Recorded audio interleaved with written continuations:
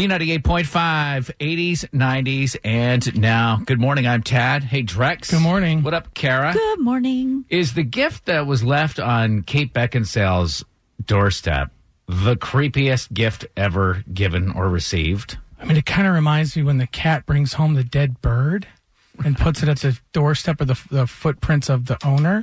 Yeah, except for the cat is doing that in love, and a human being that brings you a creepy gift is doing something like that, knowingly being creepy. An anonymous person left a rabbit in a cage. The rabbit's name is Marvel, on the doorstep of Kate Beckinsale's house, and then rose petals sprinkled around the circumference of the cage. That's just weird. That's so sweet. That is not sweet. That is weird.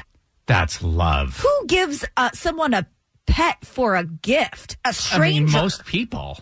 Pets are gifts all the time. Oh, you my tell me if your gosh. husband Ryan gave you a Chihuahua or whatever, you wouldn't be Frenchie. thrilled? Or a Frenchie? I would Right. be thrilled. You guys are married, though. Exactly. And that's not a creepy gift because he knows it's something that I like. This is a stranger leaving an animal on someone's doorstep with some rose petals scattered about. I haven't read Kate Beckinsale's autobiography, but who knows what she loves rabbits. I don't know. This guy obviously knows her intimately. Carrie, I got to imagine you've gotten some creepy gifts from guys. So the two that stick out in my mind, one was in high school. This guy was he was like in a garage band or whatever, and he would sit outside of my house. I lived in a cul-de-sac, and he would sit outside in his car in my cul-de-sac and just sit there, and like he left me a cassette tape of the song that he had made for me. The mix tape or the personalized song? No, it was gross. Nothing more romantic. And then one year for my birthday, we were doing a big party at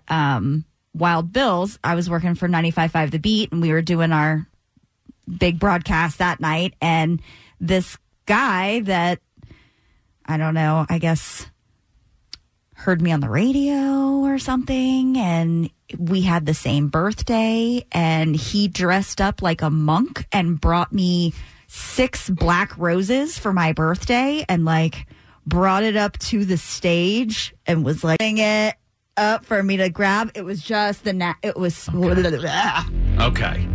So I'm going to put that in first place. All right, let's see if we can beat this. This is going to be a tough one to beat. We've got Caroline in Sandy Springs. I've received like a handwritten tome, essentially, like almost 100 pages of just feelings written to me. What? I would say that was a little creepy, yeah. Did you say it was a poem or a tome? A tome, like a veritable tome.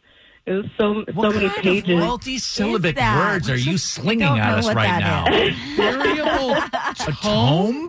Like a T-O-M-B? T-O-M-M-E-E.